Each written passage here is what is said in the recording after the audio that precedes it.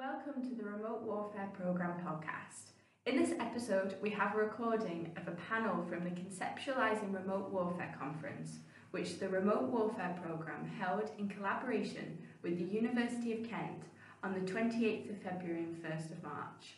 The conference pulled together a wide range of experts from the military, government, academia and civil society to discuss the past, present and future of remote warfare, as well as the implications of this approach.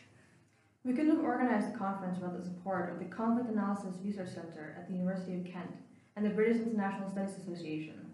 If you like what you hear on this podcast, you can hear more panels in our upcoming episodes, and you can read in more depth about the topics in our upcoming book released in early 2020. For now, enjoy the podcast. Right, good afternoon everyone. Now I know that usually after lunch there's kind of a digestive slump, but fortunately we have an excellent panel that I think can really enliven the discussion on the costs and consequences of remote warfare. And rather than do elaborate long introductions, I think their expertise speaks for itself. So I'm going to first hand over to Professor Julian Richards from the University of Buckinghamshire, who's going to be talking about intelligence sharing, and then we'll move on. Okay. Thank you. Right. Okay. So I'll try not to exacerbate the digestive slump as best I can. I should first of all say we're actually University of Buckingham, not Buckinghamshire. There are two universities in Buckinghamshire. We're the smaller but better one. So just that my colleagues would want me to say that. Anyway. Without further ado, I'm going to talk about intelligence and intelligence sharing, and my discussion today is largely derived from a paper which Oxford Research Group very kindly asked me to publish last autumn about intelligence sharing after 9/11. And of course, intelligence is kind of underpins all of the things that we've been talking about today and yesterday. Indeed, it's the glue that binds together a lot of the processes and relationships and interactions, whether that's tactical intelligence derived from interrogations and interviews, human intelligence, or communications interception, or operational data. A lot of the systems that we've been talking about, the targeting data that's fed into the remote warfare systems is shared between intelligence partners, and crucially also techniques and technologies and capabilities. So we've heard the word proliferation mentioned once or twice today. That's a factor here as well. That as these very cutting edge technologies are being developed, they're also being shared with certain partners, and they'll be proliferating out there. So there's a whole bunch of issues there that need to be thought about in this context. And of course the post 9/11 bit is really important, because what that's shown is how intelligence relationships have really changed in terms of the scale and the scope and the range of partners involved in those relationships, and in some ways rather problematic ways. I was just having a look around at stuff that's been reported in the news, and this is quite interesting. As you probably know, after Edward Snowden made his revelations in 2013, a number of legal challenges and regulatory challenges were made in the US and the UK and in other countries for that matter. And this report's quite interesting. You can see that GCHQ was investigated in terms of, well, it wasn't actually GCHQ, it's the British government in terms of its new act, the Investigatory Powers Act that was passed in 2016, as to whether this complied with European human rights. And it went back and forth, there was an appeal, and it ended up at the European Court. And interestingly, they have ruled that there are aspects of this act that are technically illegal under European law, that relate to the gathering of communications data. But at the same time, they said that the intelligence sharing bit was fine as far as they were concerned. There was no legal issue there.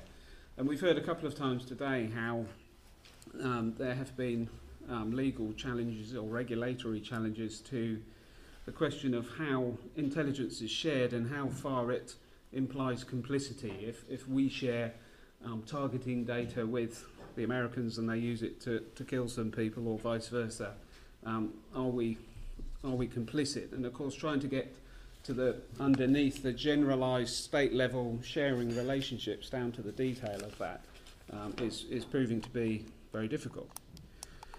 So there's a few. I'm going to kind of present this in terms of the case for intelligence sharing and the case against, if you like. So the drivers on both sides of this, and then I'll quickly conclude with some thoughts about UK specific concerns and issues that we need to consider. So obviously there are a lot of drivers for states to share intelligence and to do so in as efficient a way as possible. And indeed, the United Nations Security Council actually passed a resolution last year stating that states actually have a duty to share data and share intelligence effectively to protect their citizenry, particularly on issues of the issue they were particularly looking at was returning jihadist fighters, if I can use that term. So people who'd been out to fight in Iraq and Syria, who were returning to the countries from where they came, and some of whom potentially pose a serious risk. So there's a sort of officially recognised obligation to try and do this as best we can to deliver security. And of course, transnational threats and problems, which are very much a feature of the post-Cold War world, inevitably require transnational solutions. It's very difficult for any one country to do this on its own. The current threat picture is much more dynamic, more fluid, more evolutionary perhaps than it was in years gone by. So states are thinking about that in terms of the partnerships that they're forging and the data that they're sharing. And there is, of course, an inescapable logic in capacity building. So if we want some of our partners to be better, not just better technically or better in terms of their capabilities, but also perhaps better legally and ethically, then we ought to, you could argue, we ought to be investing in helping to make that happen. But of course there is a basic economic benefit as well in terms of sharing the burden of the amount of intelligence that we all seem to need. So there are some fairly clear drivers for doing this. But of course there are serious risks with this, which risks that are perhaps accelerate as the scale and the automation and the complexity of sharing happens. So one of the concerns following the Snowden revelations was that the UK could be outsourcing certain activities to partners, particularly the US, of surveillance actions that would be technically illegal here. And of course, the wider range of partners that you've got and the more integrated your intelligence links are with them, there is theoretically a risk that you might circumvent legal restrictions in your own country by asking one of your partners to do something for you. As with anything, the more data that's being shared, the more partners you've got, to a certain extent, the less control you've got over how that information might be used or how where it might end up. And there are concerns about our ability to track the use of intelligence that we might share with partners for carrying out abuses, whether those are assassinations or torture of detainees and those sorts of issues. There's a reasonable question to be asked that the more we do this, is there not a growing risk that we're going to have less and less ability to track what happens to the intelligence that's shared? And on the digital side, there are the questions of the human right to privacy come into focus, where a lot of this sharing is becoming more and more automated. So what we're talking about here, one of the things, many things that Snowden revealed was the range of signals intelligence relationships that the US and the UK have with other parties. And these are very, very integrated, very high volume, very automated exchanges of bulk sets of data that's flying around the place. And of course, if the more automated that becomes, potentially the bigger the risks in any one party knowing where stuff has gone, knowing what's been done with it, knowing what the nature of the data that we're receiving in return is and where it's come from and how it was collected. So I think these are very real risks that we have to consider and set against the drivers for doing intelligence. And the more technologically advanced this becomes, the more automated this becomes, the more perhaps that we have to think about these things. So I thought I'd just consider a few specific issues as they apply to the UK. And of course, if you're a state like the UK, that what you want to avoid, if possible, in your intelligence sharing activities is newspaper headlines like the one we can see on the right there from The Independent. And this was the result of what was called the Gibson Inquiry, but eventually became a Intelligence and Security Committee parliamentary inquiry into detainee mistreatment and rendition in the post 9/11 period. Now this is a particularly interesting inquiry. It was a rather flawed inquiry for various reasons in terms of how much data they were able to get access to and how many people they could interview and so on. But nevertheless, those of you who've studied this, and I'm sure there are people in the room who have, will know that it did actually come up with some quite insightful conclusions. And this, in this case, is particularly about the treatment of detainees and how the shared intelligence drives that process.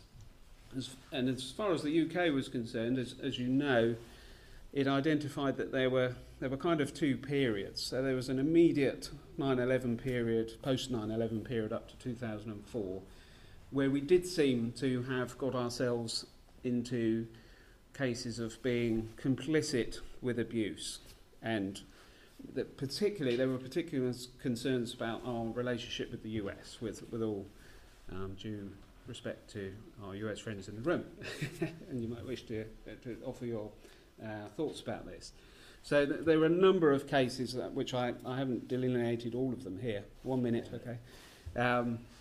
Cases where intelligence was knowingly shared with partners, where there was a pretty high degree of anticipation that it would be used to commit abuses, cases where intelligence directly led to extraordinary renditions, and so on and so forth. And in terms of the relationship with the US, there was a sense of accepting general assurances in that early period that everything was fine, not to worry, this was all, there was nothing to worry about, when it was quite clear that there were things to worry about. But a number of officials were perhaps didn't feel empowered to raise concerns or to report some of those things. So the results of that are something that sounds very boring and bureaucratic called the Consolidated Guidance, which is a comprehensive set of guidance to staff who are working on the front line, military staff primarily, and who are interfacing with partners, not just the US but other partners, about what constitutes abuse and what they should do if they suspect it's happening. And the general feeling seems to be that that is leading to some better outcomes, but there are still particular concerns. And there are particular concerns about when we're dealing with multi-agency partners, so in the intelligence business, fusion centres where multiple partners are all sat together and intelligence is being pooled and shared in quite a dynamic way. There are big questions that come out of this about if we, the British government, have a big role in that fusion centre, and there's a particular case concerning Kenya that's discussed in the inquiry reports. How much responsibility do we bear if some of those partners occasionally commit abuses, if they torture detainees or whatever it may be? Do we bear responsibility for that or not? And MI6 are actually in a bit of a debate with the government about that, and that'll be an interesting one to follow. And then finally on the digital side of things, Snowden's revelations led to a number of investigations. The most immediate one was into a system called PRISM, which is an NSA, an NSA system that gathers bulk data which GCHQ can feed into, and theoretically could use to gather unwarranted intercepted data on UK nationals, theoretically. So the question was, were we outsourcing that activity to a partner, but to get them to do something that we would have had to have had lots of warrantries signed to do ourselves? And interestingly, the investigation was quite swift and found no evidence of that outsourcing happening. So that should be a comfort to us. However, there are all sorts of issues about the effectiveness of the Parliamentary Oversight Committee, access to data that we're able to have. In some of the other investigations, such as the investigation into the British drone strikes against terrorist targets in Syria, they complained bitterly, their committee complained bitterly that they just weren't given the information that they wanted, and what they were given was massively redacted. So I think a lot of and this is the very last thing I'm going to say, I promise, a lot of the devil is in the detail of the oversight and accountability procedures and mechanisms here. Intelligence sharing has to happen for various reasons, but how well can we scrutinise what's going on, and how well will we be able to do that when it becomes increasingly automated? So anyway, there's a few thoughts to be going on with. Yeah, Okay? I think a lot for us to think through. But thank you very much.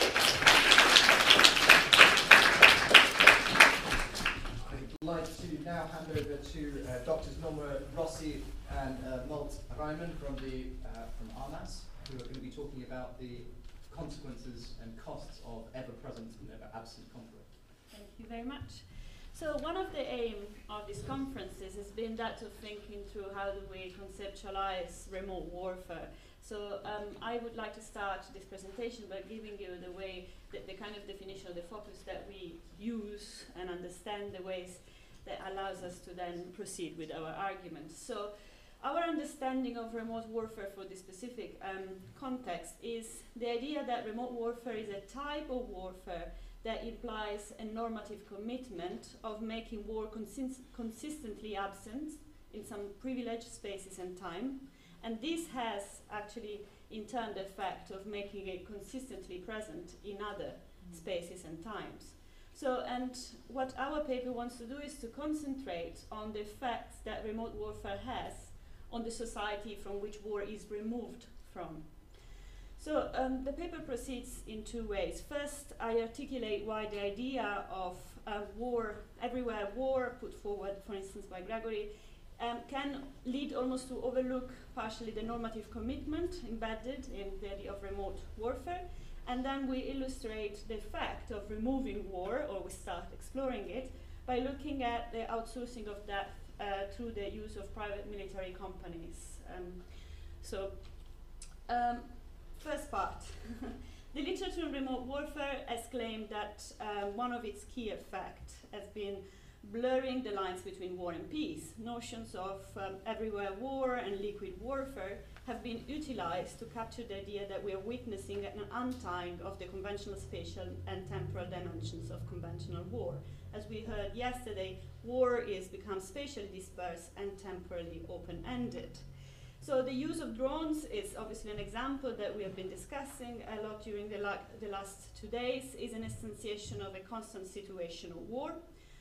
While the use of private military companies have blurred the distinction between civilians and combatants, extending the space of the battlefield and blurring its borders. At the same time, the very idea of the war on terror has made the legal political space of war global and perpetual. As Reid has argued, liberal regimes are now committed to war without end, temporally, spatial, and politically. In this sense, insofar as remote warfare enables a condition of everywhere war, it is everything but remote from the society from which it originates. And critical security scholarship has shown through different analysis looking at the profound political and legal effects that remote war has on liberal democracies, such as increasing lack of democratic accountability in the enactment of this war, the increasing use of emergency exceptional legislation, the increasing militarization of domestic security, and the use of technique, as for instance, the latest book of Patricia Owens has shown, travel from counterinsurgency abroad to counter-terrorism at home. So in that sense, this literature has pointed towards the fact that remote warfare has enabled a line of continuity between the state of perpetual war outside, through drones, war on terror, and increasing blurry line between emergency and norm inside the states of origin. However, focusing excessively on this continuity, on the ways in which the blurring of the lines between inside and outside is enabled by remote warfare, underestimates the centrality of the normative assumption which is hidden in plain sight in the very term remote warfare. Remote warfare is not everywhere war, we argue, but a form of war that has the specific normative commitment of removing war from some privileged spaces and time.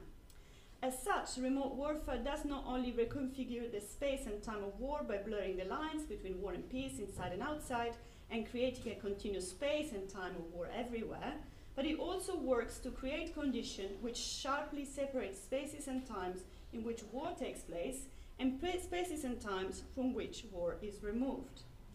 So a clear illustration of this is, as Khan has claimed, the claim that often wars out there are justified on the basis of preventing that they come over here. So exactly this kind of dichotomy. So what we are doing now is we examine how the increasing use of private military companies represents an attempt to outsource the death of those remote warfare, and ask what the consequences of this outsourcing of the very are. So what are these consequences on the very political fabric of the states from which death is removed? Yeah, so one of the central elements of remote warfare, as we discussed during these days, involves the kind of shifting the burdens and risks and responsibilities of war onto others, and thereby increasingly externalizing the burdens of war and contracting out security tasks to an assortment of proxies beyond the regular armed forces. And PMNCs fulfill a key function in this regard by enabling states to fight war remotely in a fashion that obfuscates the very presence of war. So while media reports the deaths of every fallen soldier, contractor deaths receive only limited attention. We might draw on the recent Stallone movies, The Expendables. They're expendable. And we kind of can use an example for that. So in 2004, bit ago, a major news story hit the US and was like that the killed in action mark has passed 1,000 soldiers. That was a big thing. However, the blunt reality was that US casualties were much higher because contractor deaths were not kind of included in the statistics.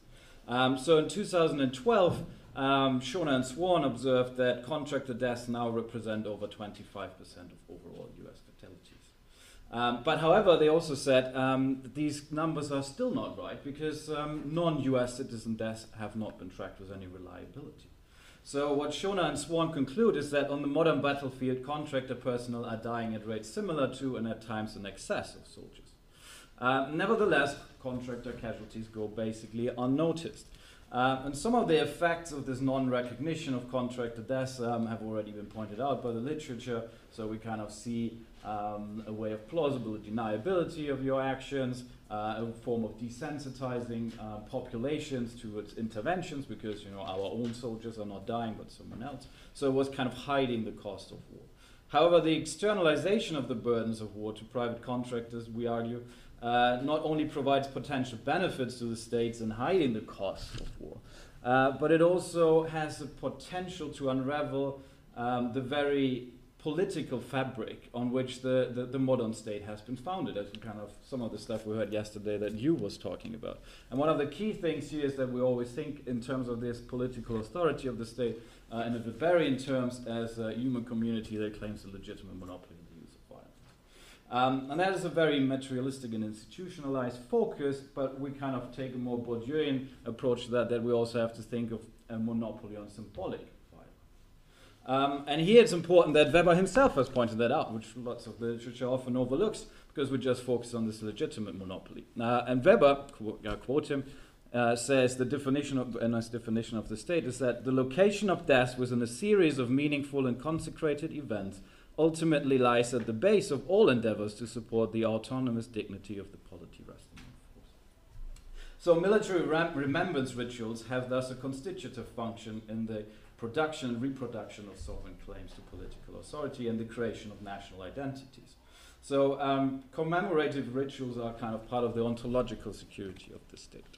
We kind of might think about 2014 when we remember the centenary of World War I, and London kind of portrayed a gigantic artwork with 888,246 poppies, each representing a British military casualty. And such events form an integral part within the construction of national narratives because it's the remembrance of those who passed that creates a sense of unity and national belonging, which in turn forges the relational identity between state and citizens. So in the words of Jens Bartelsen, the modern subject and the modern state are linked inside knowledge, and the concept of nation and community are used to express this unity. And nationalism, as David Campbell has argued, therefore needs to be understood as one of the many ways through which the modern state pursues its legitimacy. And here soldiers play a prominent role in the state's quest for legitimacy, as the notion of the nation and with it the modern conception of citizenship are intrinsically linked to the idea of soldiering as a prerequisite for citizen rights. And you was talking about this yesterday, how this comes out of the French Revolution. One of the key things here, however, is that the French Revolution also changed our understanding of sacrifice. And that was a key thing. It's not just that you kind of fight for your nation, but it's actually the very act of dying for your nation that kind of constitutes that link. And one of the key things here is that sovereignty is kind of the veneer, or the dying in the name of the nation kind of creates the veneer for sovereignty and the legitimacy of the political authority. And Kahn kind of expressed it quite nicely when saying we maintain the nation by sacrificing the sons. So national identity, citizenship, and sacrifice are intrinsically linked, and as such, sacrifice plays a key function in the constitution of political authority. And to quote Kahn again, without sacrifice, no sovereign, without sovereign, no identity.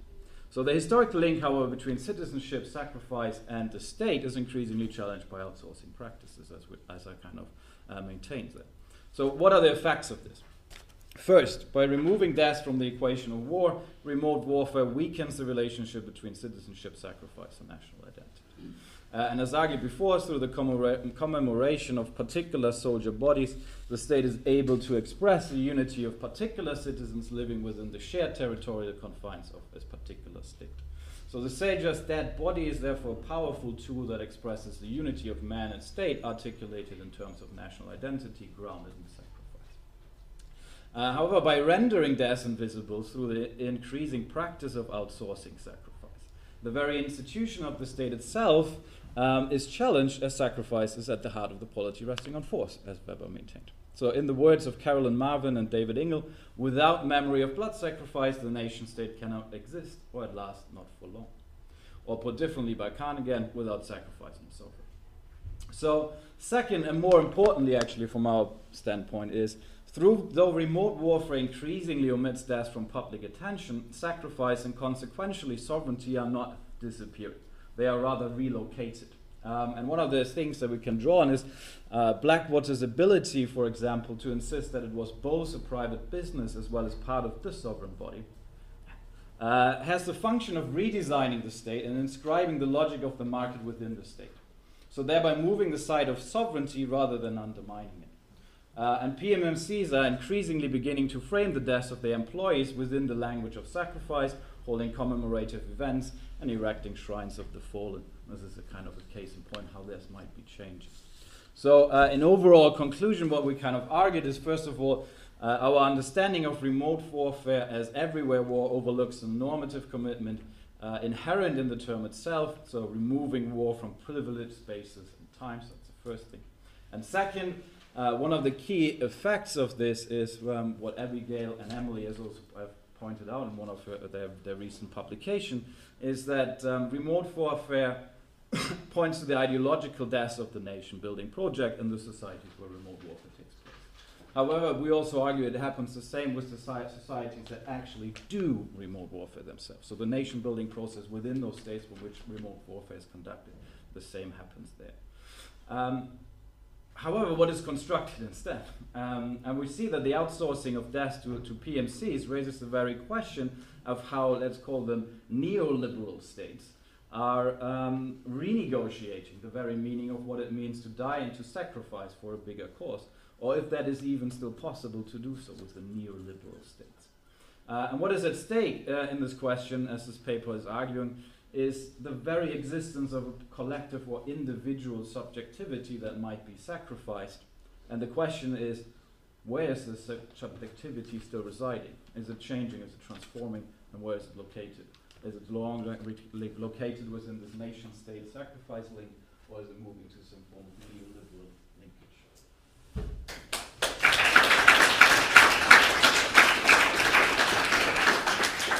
Thank you very much. We now turn to Emil Archambault from the University of Durham, who's going to be talking about the strategic logic of remote warfare. Yes, something like that. All right. Hello, everyone. First of all, I'm very susceptible to death by PowerPoint myself, so I decided to spare you that. And also, this is work very much in progress, so I'm very much looking forward to feedback if you have any positive, negative, abuse, insults, anything. Right. So essentially, the theme of this conference was remote warfare, past, present, and future. So what I'm doing here, a bit as John Alexander did this morning, is I'm going back to the past with a view to coming back eventually to present and potentially future. So what I'm doing in this presentation is looking at the strategic logic underpinning one prominent situation in which aerial power was used as the primary tool for purposes of counterinsurgency. Namely, that's the war in Vietnam. I'm talking here about the American intervention in Vietnam, not the French Indochina war that preceded it. So what I'm arguing essentially is that in the war in Vietnam, the strategic logic driving the use of air power for counterinsurgency was woefully underdeveloped, and that is something that we tend to see in contemporary uses of aerial power for counterinsurgency, and that led to a failure to achieve any form of meaningful victory. These counterinsurgency operations in Vietnam privileged politically convenient means rather than selection of the most effective method to achieve a strategic aim. So I'm proceeding in mainly three parts. The first one will consider why refer back to Vietnam if the objective is to analyze contemporary counterinsurgency, before going more deeply into the strategic logic, and then ending with a few thoughts on the notion of targeting civilians as a means to achieve counterinsurgency through aerial power. So there has been a certain tendency to assume that aerial counterinsurgency, namely through drones, is something rather new, and that therefore in the use of aerial power or drones, there's very limited value in going back to the past. For instance, Charles Dunlap said that perhaps the real lesson is that with respect to highly technological means of warfare, such as aerial bombardments, the value of historical examples is necessarily temporally limited. I'm not particularly convinced by that, because you get into a situation a bit like Heraclitus says about you can't step into a river twice, because by the time you decide to step in it again, the river has moved, and it's in fact a new river. And then one of his disciple says, well, actually, you can't even step into it once, because by the time you've decided to jump into the river, it's not the same river. And if you take that logic, the Dunlap's logic at face value, that's essentially what you get. By the time you've started analyzing what is happening, it's too late. It's already moved on to something new. Mark Clodfelter, who wrote The Limits of Air Power, possibly the book on aerial warfare in Vietnam, somewhat agrees and says that Vietnam provides no concrete models for effective bombing, but many of the elements that influenced the air campaigns against North Vietnam could reappear in future American conflicts, and an awareness of these factors could benefit civilian and military leaders wrestling with the prickly options of air power empowerment. And that's essentially what I'm suggesting. So not that Vietnam and Afghanistan are exactly the same, or that Afghanistan is the new Vietnam, although that's convenient. but that there are similarities between the two cases that need to be considered. In particular, in both cases, although ground forces were employed, significantly so, air power was considered, and to a certain extent still is considered, the main vehicle to lead to strategic victory. The objective in Vietnam was always to achieve a victory, to achieve a victory through the air, and the ground troops, at first at least under the Rolling Thunder operation, the ground troops were meant at first to be supportive of that aim. That changed a few times during the war, as I'll get to later, but air power had played a central role there, certainly not only as close combat support. So, moving on to the second part about the strategic logic of aerial power in Vietnam. There are a few innovations or a few new developments in Vietnam that deserve to be highlighted. The first one is what Stephanie Carvin and Michael Williams have termed a move to industrial warfare. The idea that warfare is something that it needs to be effective, it needs to be limited, and needs to be able to achieve its aim in a way that can be calculated, measured, and tracked, essentially. The objective, unlike in the 40s, 50s, where the idea was that of a overwhelming response, the idea here is that of a limited war where you can calculate what the aim is, what the means to do that are, and then you can track it using a variety of metrics. Carvin and Williams emphasize the role of science in the constitution of the American way of warfare, as they call it. And that therefore, as they say, war became, this American systematized war to the point that it became an industrial process mirroring industrial society. So their story of Vietnam, in their words, is that of a dream of scientific warfare becoming essentially a nightmare. The problem with that, of course, is that if you focus only on metrics, that you might lose sight of the whole, of the wider picture. So again, Carvin and Williams argue that in Vietnam, the American war effort was heavy on data, but seemingly completely devoid on strategy. The air campaign, particularly the first one, Rolling Thunder in Vietnam, was essentially a compromise effort. You had civilian leaders who disagreed with each other. The president did not agree with the Secretary of Defense, and the military commanders under did not agree with either of those. So you had an operation which essentially agreed on the means to be used, aerial bombardment, but did not agree on the strategic logic that was supposed to tie these means to achieving the strategic objective, which was essentially to guarantee the safety of South Vietnam and prevent the propagation, prevent South Vietnam to become, to fall to North Vietnam. So essentially you had aerial bombardment, you had a black box with something happening in it, and then some arrow, and then victory. And the part in the middle there was essentially jumbled. So they went through essentially the idea, going back to sort of Julio Duhet style strategy of bombing, of destroying the will of the people. So if you bomb them enough, the people of North Vietnam will essentially break, and then victory. They'll overthrow the government, they will stop fighting something. There was the idea of destroying the capability of North Vietnam to sustain the war effort. We'll bomb resources, bomb the oil facilities, factories, and so on. The Strategic Air Command had a list of 94 targets, which they essentially argued, if we destroy these 94 targets, we'll have won the war, they will be unable to fight. You had missions of interdiction, which was essentially cutting off supplies to the Viet Cong, which was fighting in the south.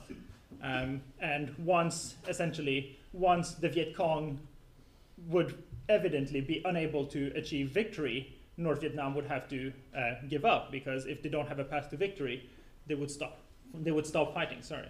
So you had a number of different logics that were competing with each other, and that were all partially represented in the decision-making, but never sort of clearly established. So Lyndon Johnson did not impose his vision. The military leaders were not able to convince the civilian leadership of the strategic logic, and McNamara, somewhere in between, sort of went from one to the other depending on how it worked, and depending on, essentially, on what he felt. Clodfelter has this great anecdote about McNamara participating in the targeting briefings, where no military personnel were present at first, and he would be the one representing the views of the Department of Defense, but sometimes he would change the views, the targeting recommendations he would present, based essentially on what he thought. So you would have the Joint Chief of Staff telling him what they needed, and he would sometimes change that based on his impressions, essentially. So the mission starts essentially as a mission to start. Rolling Thunder starts as with the objective of destroying both capabilities and the will to continue fighting. After initial assessments that that's not working, switch over to interdiction. After they realize that they've overstated by far the need of the Viet Cong to rely on logistics from the north, they switch back to bombarding oil refineries and so on. So essentially, there was no strategic vision of what was going to lead to victory. And if that's the case, how you achieve that aim, if you don't know what the aim is a big problem, obviously. Mark Clodfelter, in contrast, he argues that against the metrics that were being used, such as body counts, to achieve whether the campaign was effective, he argues that in air power, essentially, Clausewitz's definition of war as a continuation of political activity by other means provide the only true measure for evaluating effectiveness. Whether we agree with that or not, it's clear that there needs to be some strategic direction to the whole effort, and that was simply not there. The emphasis was overly tactical rather than strategic, and that's what led to failure. So now moving on briefly to the last section on the role of the people. In 1 minute. Yes, I know. Thanks. That is something that has always been, obviously, the role of the people in counterinsurgency has always been contested. Latest efforts in the American Armed Forces emphasize winning hearts and minds as a key aim. In contrast, earlier theories of aerial power, such as Julio Duet's, emphasize essentially breaking the people. You don't try to win them over, you try to break them until they lead to the collapse of the whole government and social order.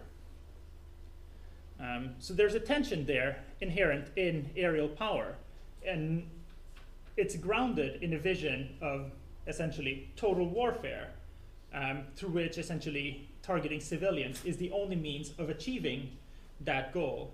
And at the same time, in counterinsurgency, sometimes not targeting the people is the only means of achieving that objective.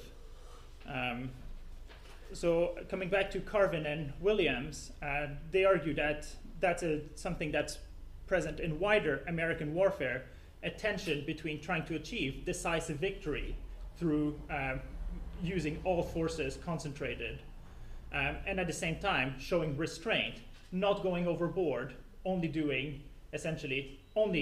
applying the effort that is necessary to achieve the aim and not more. So calibrating that can be exceedingly difficult. Again, just I'm quoting here Carvin and Williams.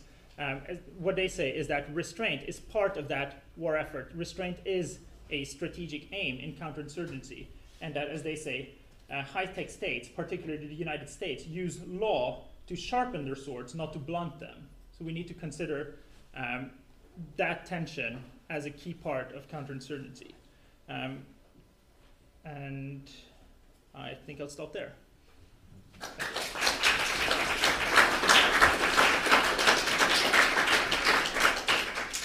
Thank you very much. We now move finally to Camilla Molyneux and Bella Shaban from the All Party Parliamentary Group on Drones and from Reprieve, respectively.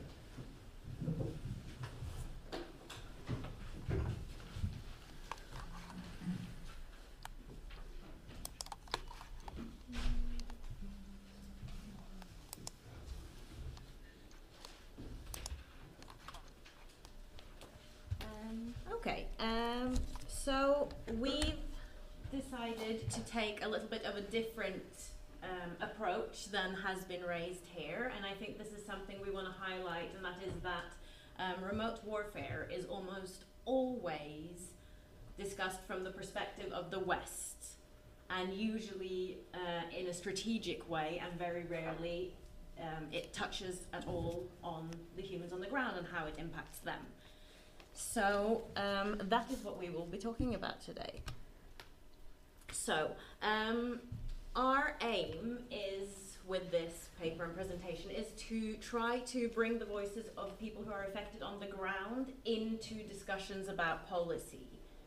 And we think that this is essential because it should be a part of how you measure the efficiency of a policy.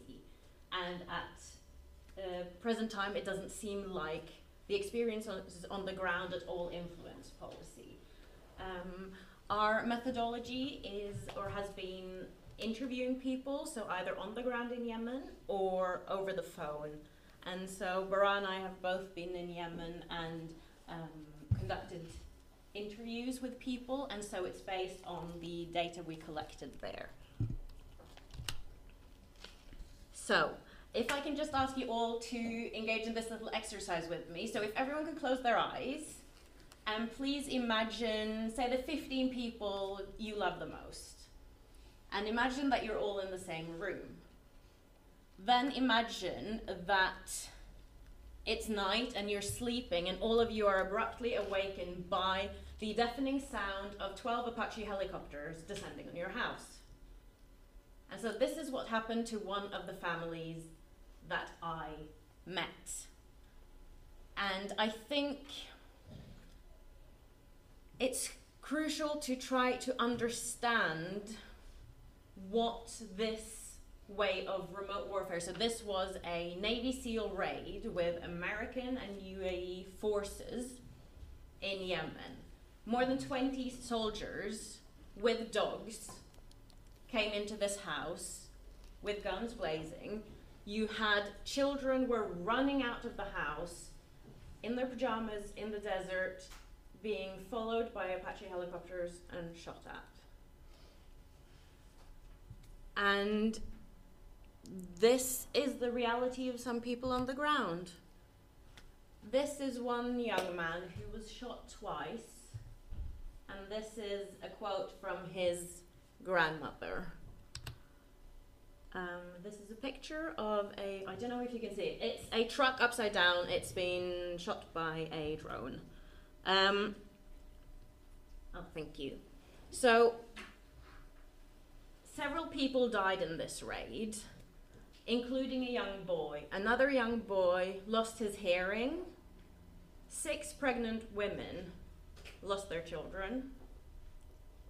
And several of the breadwinners of the family were either killed or could no longer provide for their families. So they ended up with one man who could provide for a huge family, and because of medical bills, they ended up in incredible debt.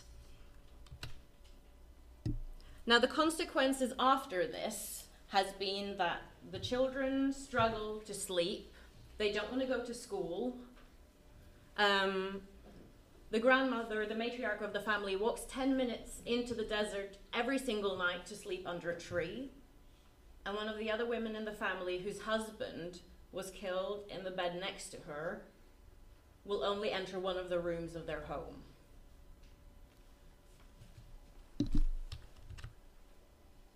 And these are some of the things the Americans and Emiratis left behind.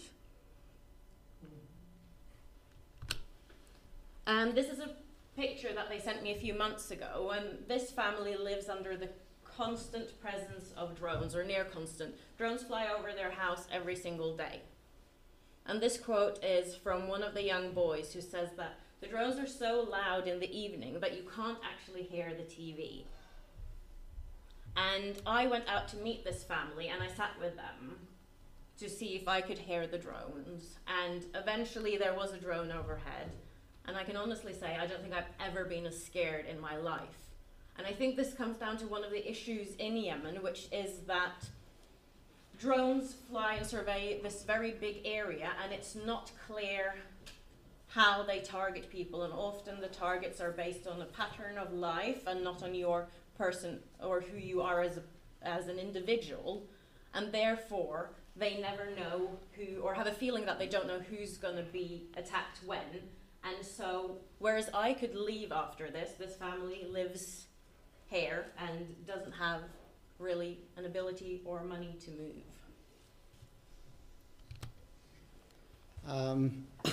Quickly on another example, this is another family who I interviewed in 2013. There was a strike on a wedding convoy where the groom family took the bride, and on their way to their village where they're supposed to have a ceremony and a celebration, the strike hit the convoy. As the result, there was 12 people who were killed, 14 were injured, and from the words of the tribal leader of the area, he said, "I wanted to celebrate one of my community members. I heard the sound of a drone hovering very, very close. There was 4 missiles that hit the back of the truck. We didn't understand what was going on.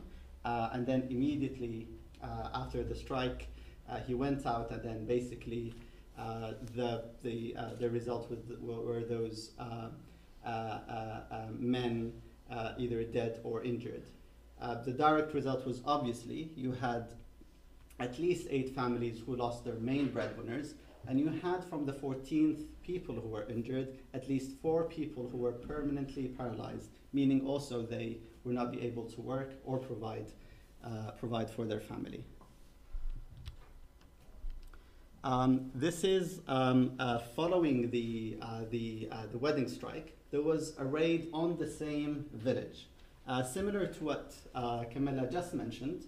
The raid on this village did kill the 8-year-old Nawar, who appears in the picture, and also destroyed the lives of an entire community. Because of the constant hovering of drones following the raid, so not only the incident that there was actually men and boots on the ground who shot women and children. In this specific incident, there were 9 children who were killed, 8 women who were also killed, and 7 other men also died in the incident. The entire village had to evacuate because of the constant fear of the sound of drones constantly hovering, because now they don't believe actually these drones are precise and actually have targeted individuals or wanted individuals. They actually believe that actually these are random and at any moment this event can happen again. This is, for example, one of the grandmothers who is now taking care of the entire family, and because the family was even depending on the social welfare service, so they're basically benefiting from benefits from the state. Now the man has died, so they can't even get that benefit system, and because of the current conditions inside Yemen of the conflict, there is no way that you can go and talk to the service institutions and say, actually, we want to replace the names, because basically all of the funding is going through a specific UN agency who will only deal with the registered individuals who were registered before the conflict. So what you have is an elderly woman taking care of an entire big family. And so these are 2 examples of many incidents that have happened in Yemen, and I think we want to give you a bit of more some more or different consequences of remote warfare on the people on the ground. And so we have collated sort of 3 categories of implications that we've seen when we've been talking to people. And one thing is that there are a lot of mental health issues So you have trauma and depression, fear, sleep deprivation, children attempting suicide, and miscarriages. And one woman, mother, told me that, and this is a quote, "My son has attempted suicide multiple times. He walks to a nearby busy road and lies down. He wants to join his father in heaven." His father was killed by a drone strike a few years prior. This is an 11-year-old boy. And then there are also implications for education. So when breadwinners die, children might have to start working. Some mothers were talking about the journey to school being too dangerous. And classrooms don't feel safe to children, and so if they manage to get to classrooms, it's very difficult for them to actually learn. And finally, financial impacts. And these include the loss of a breadwinner, as we've said before, damages to property and to livelihood. And during a lot of strikes, a lot of livestock dies. So that means that the animals that a lot of these families are living off of also die. And so we were thinking about what this research has taught us and what we think are two important takeaways. One is that the experience of the affected people that we've talked to challenges this precise and discriminate narrative of remote warfare. We see that especially the presence of drones has a comprehensive impact on the people on the ground, and this is not just the people who are targeted by strikes, but people who live in the area, because drones are so frequently flying overhead. One villager I talked to, his village of 1,900 people will evacuate between 2 to 4 times a month. Whenever a drone comes and flies over the village, everyone gets in their cars and they drive out into the desert. And so it has an impact on the people beyond those who might be legitimate targets. And so I think if we want to try to understand what are the appropriate policies to fight terrorism, we need to talk to the people on the ground and understand the effects it has on these people. And also, that gives us a way of measuring or contributing to measuring the effectiveness of the policies. Final remarks. I want to give a quick example of a place where actually there is a place of law and order inside the country. In the province of Marib, it was considered just before the conflict as one of the most dangerous places that you can go to. So if you'd be a journalist or visiting Yemen, you'd be really advised not to go to Marib, because it was considered to be as a hotbed for Al-Qaeda. What happened is that since the conflict, there was established a local authority who basically strictly abides by the Yemeni constitution and the Yemeni law. So the local law enforcement work diligently with the governor and the local community to engage, and it has become one of the few places today inside Yemen that journalists and even embassies and Western convoys can safely visit inside Yemen. Since 2015, there hasn't been a single incident or a terrorist incident inside this area, and simply you need to the idea of IA trying to fulfill a self-fulfilling prophecy that actually we can just target extremists before they plot in here. What happened in Marib is basically proves that once we have local engagements with the local authorities in a more productive and positive way, we actually push them to be more abide by the law. This will encourage more of the community to engage properly with the local authority. It then prevents further, it actually prevents any extremist groups from operating inside the area. And I think what is happening in Marib today is a very, very clear example of a place where there is safety. There is investments happening inside the country, and it's one of the few places that the Saudis have decided creatively to actually engage in a more positive way, rather than having a more ongoing targeted campaign. So what you have is one of the few places where there is safety and law and order.